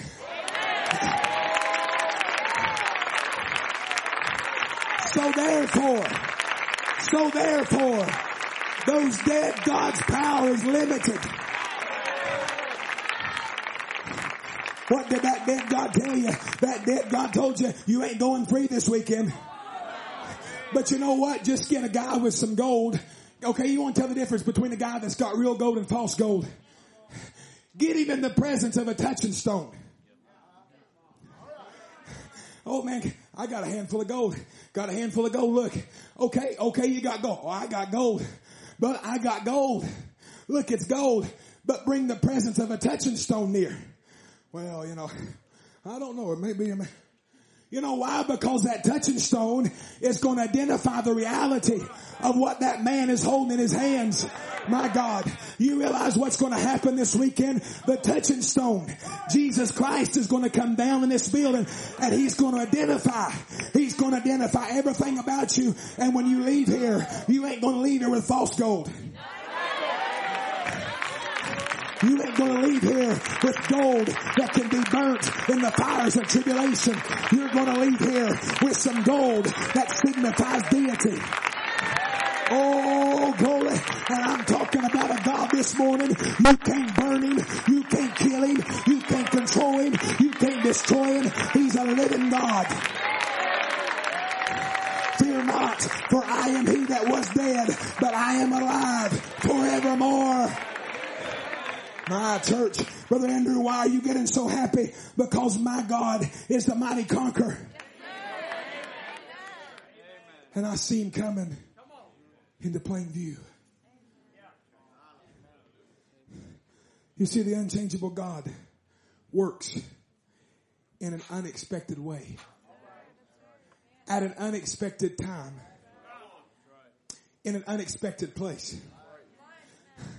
Jacob got caught between two rocks. Got caught between two hard spots. He met God in an unexpected place. At an unexpected time. In an unexpected way. And the prophet of God said he was changed forever. But I love how he closes that message. He says, now, if all of these people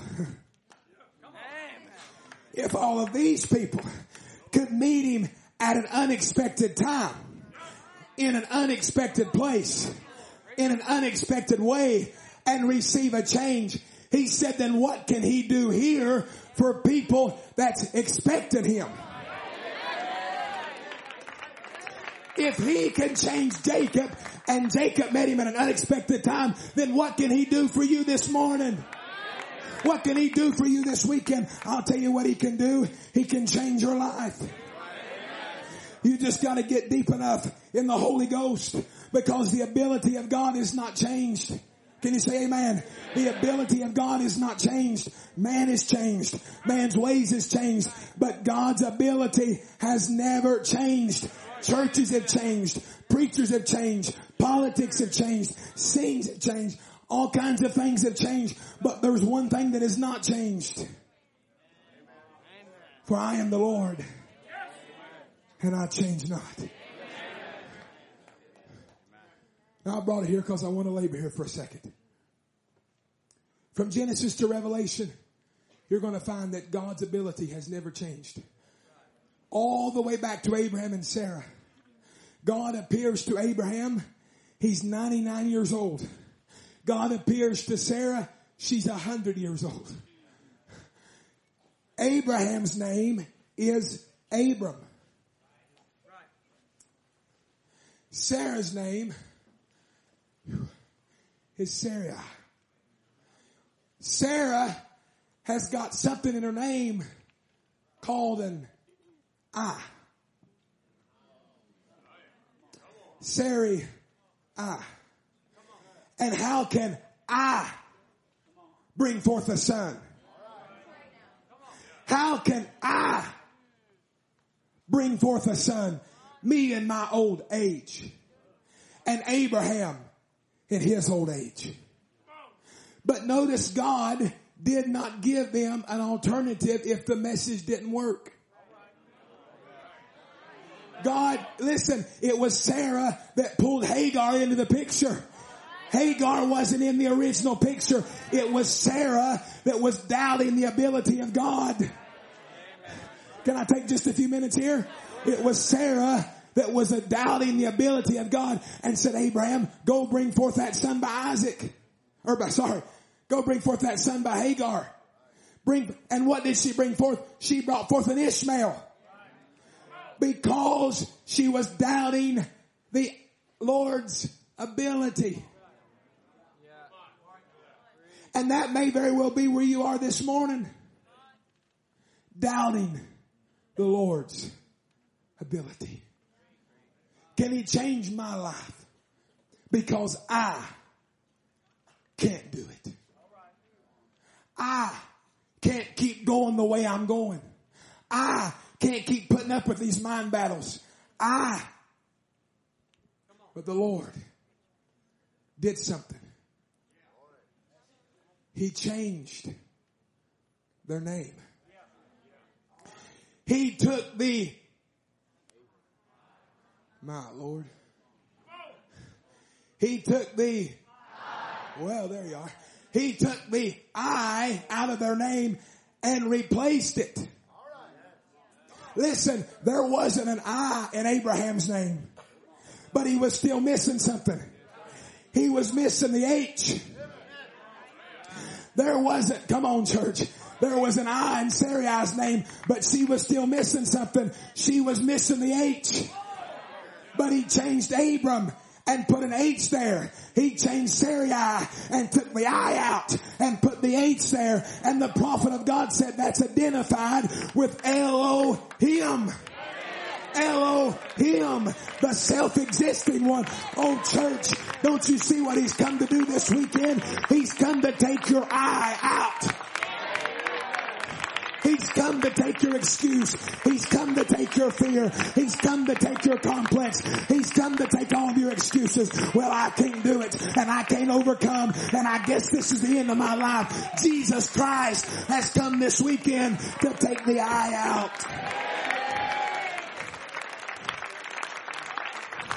Do you see what that H was? It was a part of God. It was Elohim. When you say Elohim, you breathe. God breathed. Oh God. I was praying the other day. I said, God, breathe across these meetings. God, come down. Lord, if you have to hide the preacher's face from the people, hide it. If you have to hide the song leader's face, hide it. Whatever you've got to do, Lord, breathe across this generation. We need change. We've gathered. I'm quickly coming to a close. Maybe. We've gathered from the east. Now I'm probably pointing in the wrong direction. We've gathered from the west. We've gathered from the north and from the south. For Isaiah 43 says, fear not, for I am with thee. I will bring thy seed from the east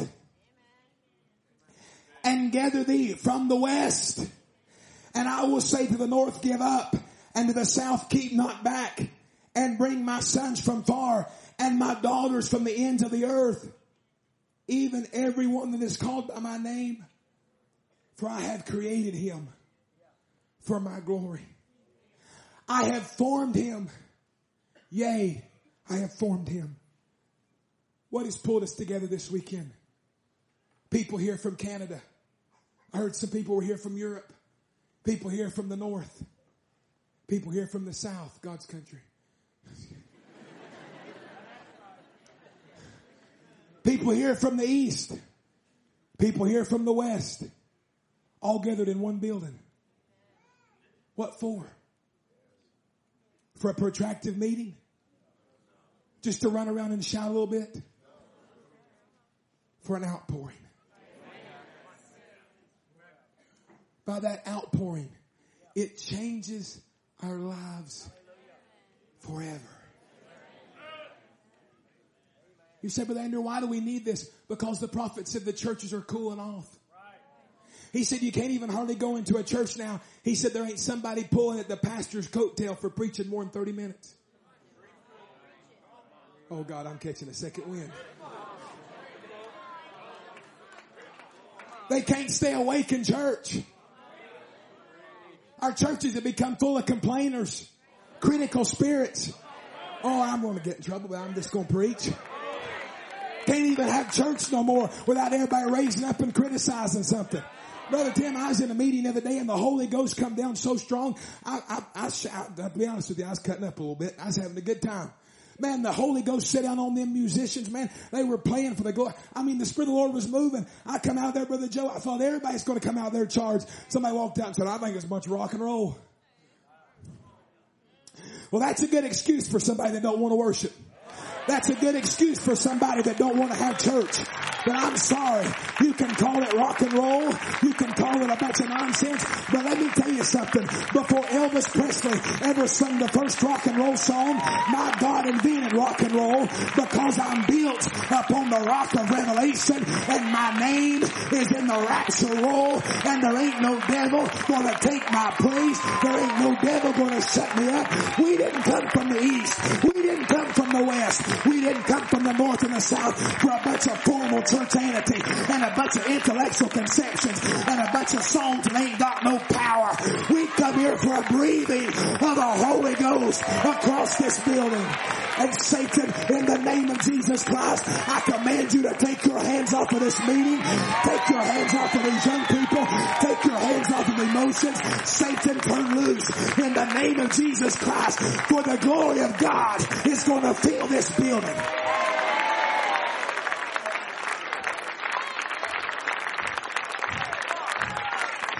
If you want to criticize, go sit in the rain and criticize. If you want to doubt, go sit at McDonald's and doubt, drink a cup of coffee. But we come to have church. We come to be changed.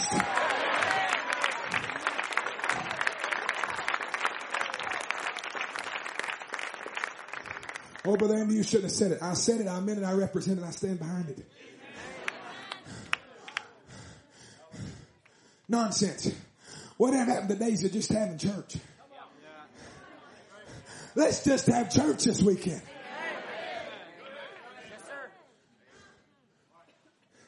See, we didn't ask you how you liked the music. We didn't ask you how you liked our worship. We come to worship the Lord. The only one we're concerned about pleasing is Him. Because He's the only one that has the power to fulfill His word. I don't have the power. Brother Tim don't have the power. Brother Michael don't. These song leaders, they're anointed, could sing till they can't, till their tonsils fall out if they still got them. But unless He comes,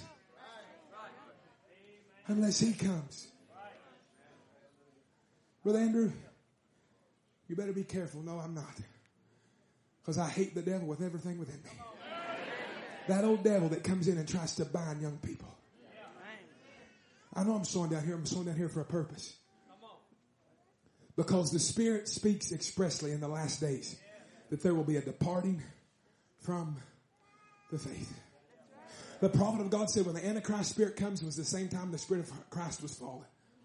One being sealed out, one being sealed in. And the devil this morning don't want to do anything more but seal you out of God's presence. Because if he can seal you out of God's presence, he'll keep you out of a place where something can change. But I want to tell you this. You was ordained. You was ordained to be in this presence. You was ordained to be in this presence. To hear this message. To sing these songs. To worship this God. Brother Branham said the pillar of fire, he said the Shekinah glory. He said it was in that holies of holies. He said there was outer court, inner court, holies of holies. He said the Shekinah glory was not in the outer court. It was not in the inner court. It was in the holies of holies. He said there was a priest went in there one time with a rod in his hand. Said he got in there, said that glory and that, God help me. That glory and that presence was so strong that it actually scared him and he dropped the rod. And he ran out.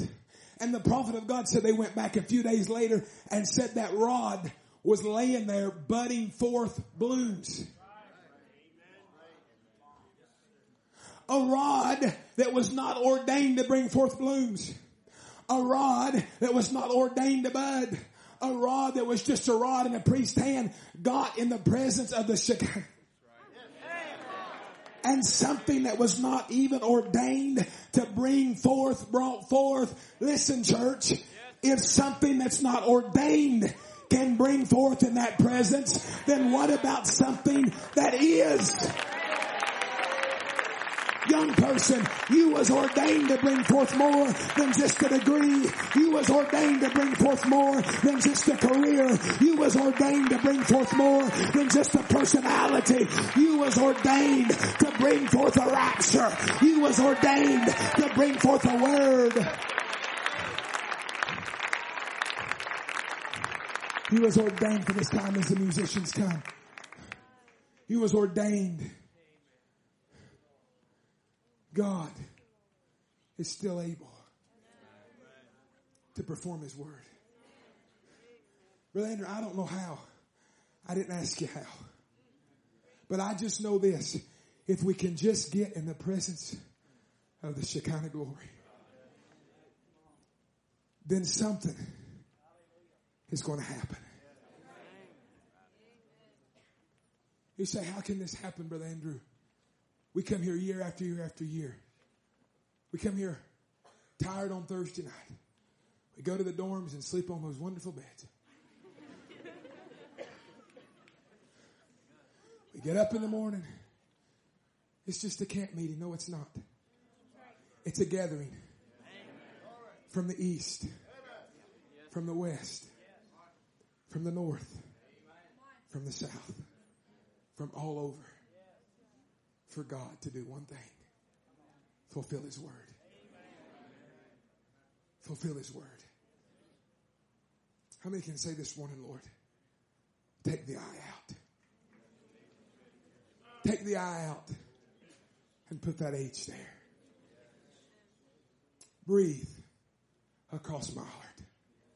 Breathe across my life. Breathe across these meetings.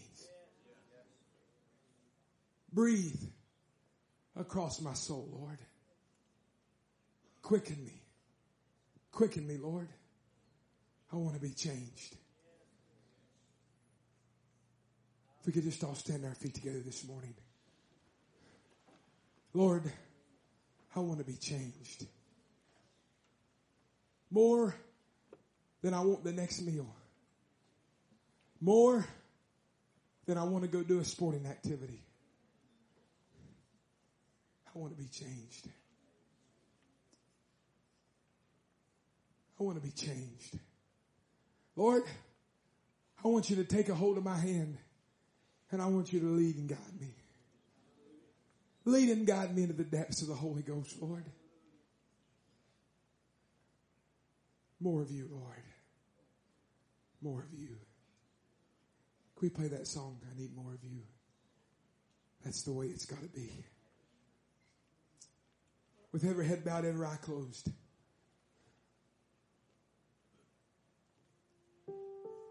You see, Abraham and Sarah was fixing to receive an angelic visitation. Brother Branham said Abraham and Sarah, or as Brother Donnie mentioned it last night, he said they were sitting there. He said while they were sitting there, he said Sarah was fussy in the tent and all these things were going wrong.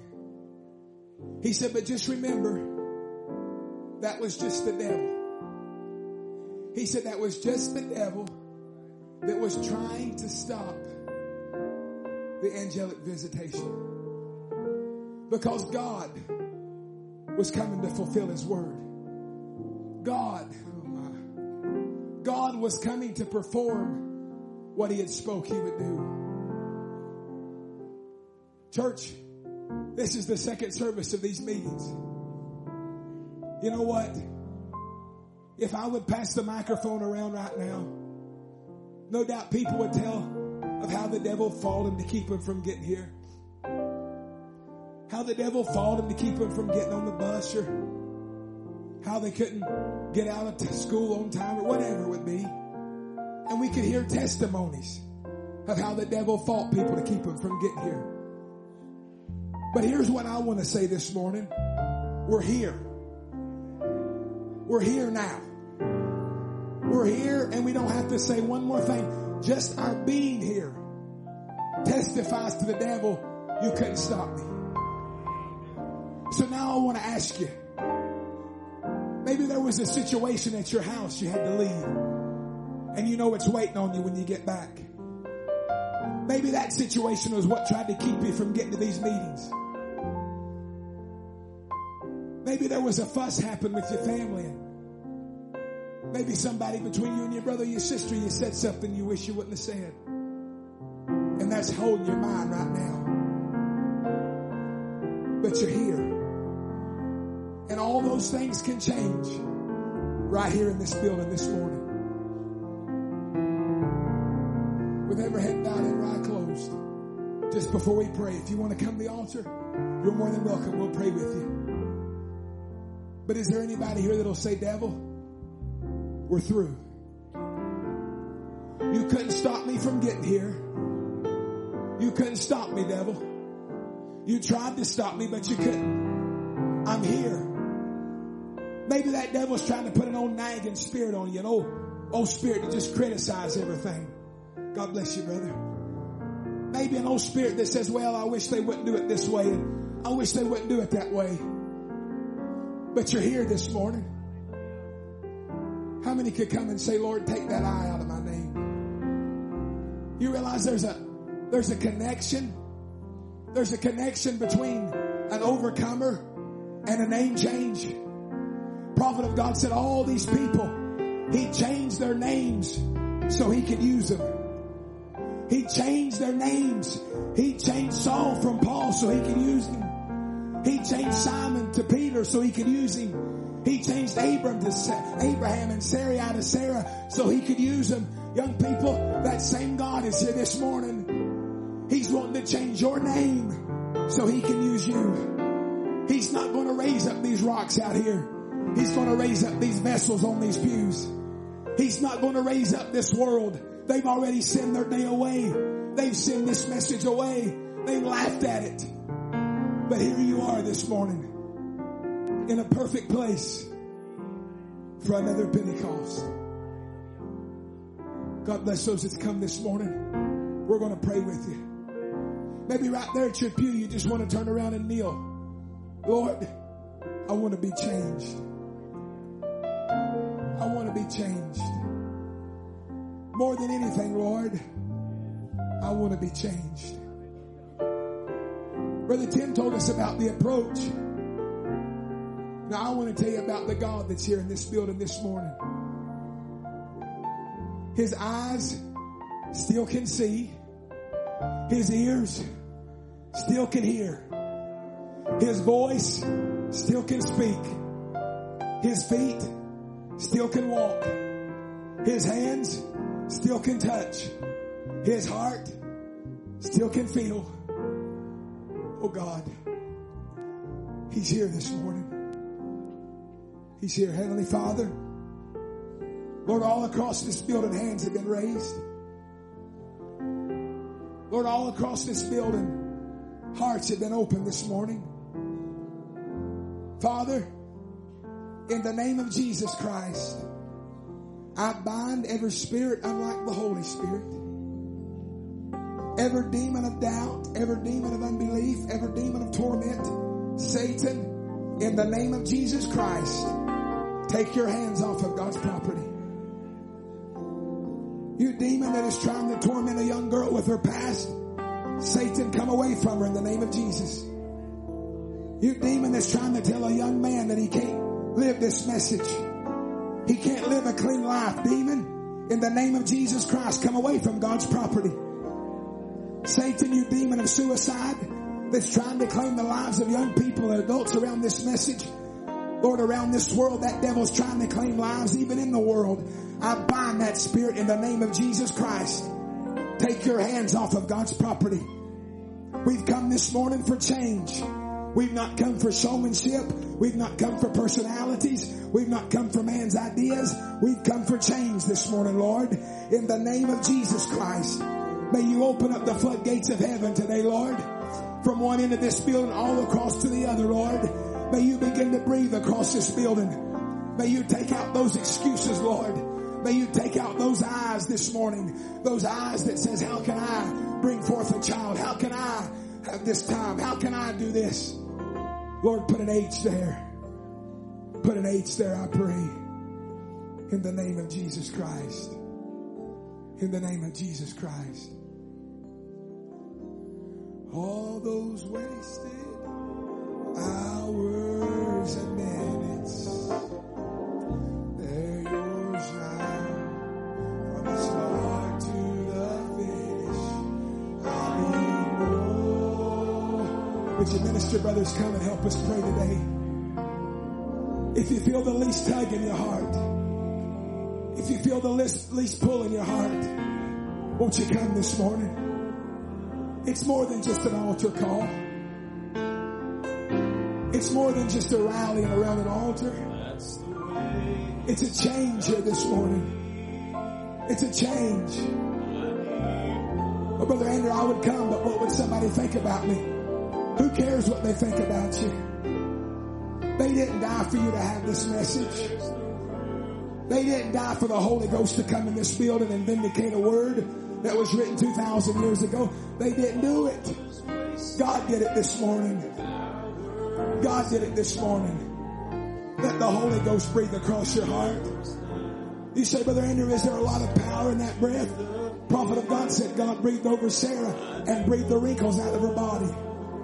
He breathed in the upper room and filled a man that was a lying or a cussing preacher. Peter, he filled him with the Holy Ghost. That same God is here to fill you. Won't you open up to Him? Won't you just close your eyes right now? Forget about who's around you. Forget about what you're going to do this afternoon. Won't you just slip your hands up to Him right now? Say, Lord, remember me. Father, I need a change this morning. I need a real change. I don't just need a feeling or a sensation. Lord, I need a change. Lord, I need you to take this guilt away from me. I need you to take this bondage and this fear and this insecurity and this indifference. Take it away from me. I need you today, Lord. Grant it today, dear God. From the start to the finish. Oh, yes. I need more. Lord Jesus, in the name of Jesus Christ, for every heart that's knelt down here, Lord, for everyone that's in their pews that are knelt down there, dear God, all across this building this morning, Lord, there's hungry hearts. There's hungry vessels calling out to you. Lord, let mercy walk in this building this morning. Let mercy walk in that pew this morning. Let mercy walk to this altar. Lord, I'm just a man. I'm not that mercy. You are that mercy.